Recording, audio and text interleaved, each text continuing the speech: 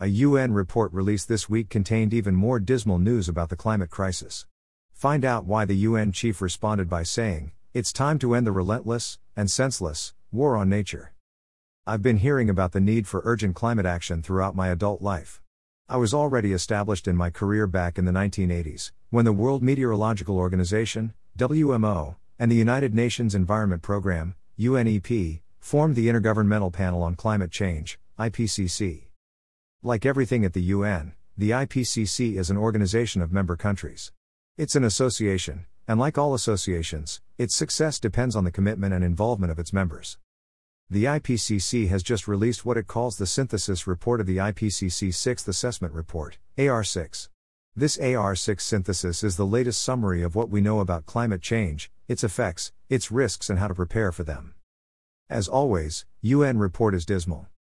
As always, the news in the UN report is dismal. First of all, if anyone still had any doubts, the report lets us know that human activities, principally through emissions of greenhouse gases, have unequivocally caused global warming. That was never in doubt, even though we've seen a determined effort over the last 3 decades to challenge the established science.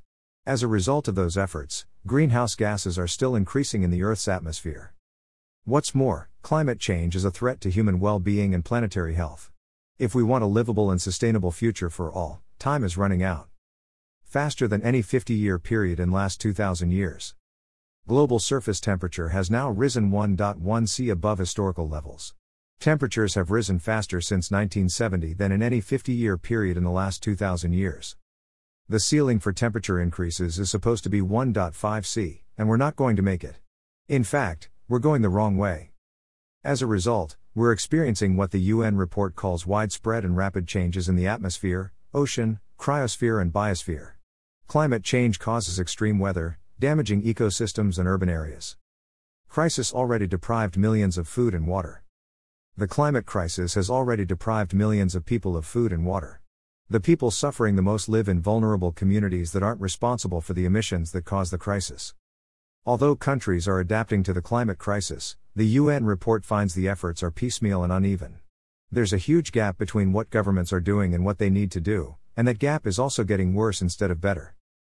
Based on the policies and laws currently on the books, the UN report says we'll likely miss the 1.5 C target. In fact, it's going to be very difficult to keep the warming below 2 C. Missing targets will make climate crisis even worse.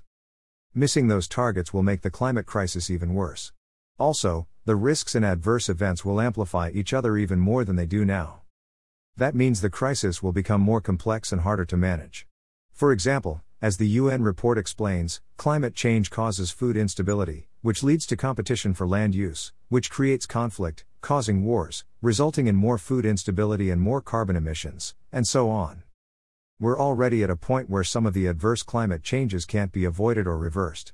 The longer we procrastinate, the more likely we are to experience sudden, irreversible and extreme damage. Limit to how much we can adapt.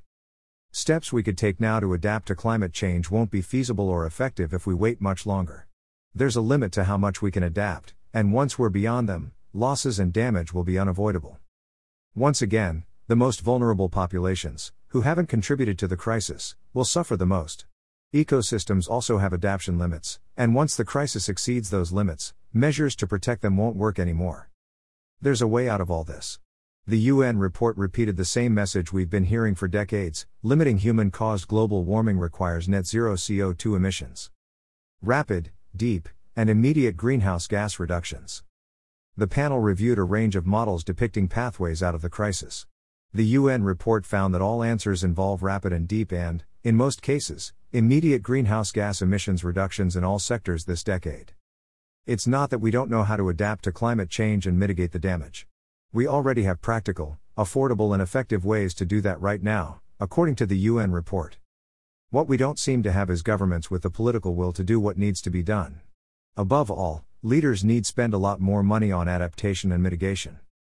Governments must eliminate financial and technical barriers.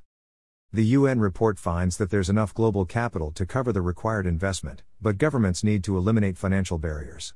They also need to encourage the widespread adoption of green technologies and practices, especially between developed and developing countries.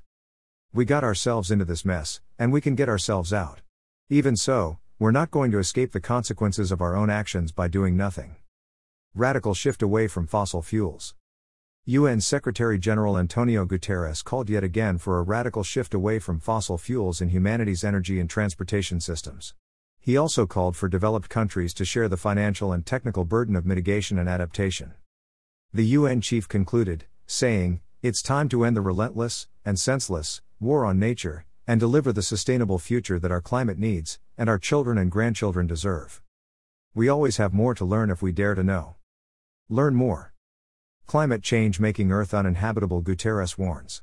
Synthesis report of the IPCC 6th Assessment Report, AR6 IPCC Climate Change Report upstaged by Ukraine. Warmest 8 years on record. Carbon taxes are the best way to fight climate change.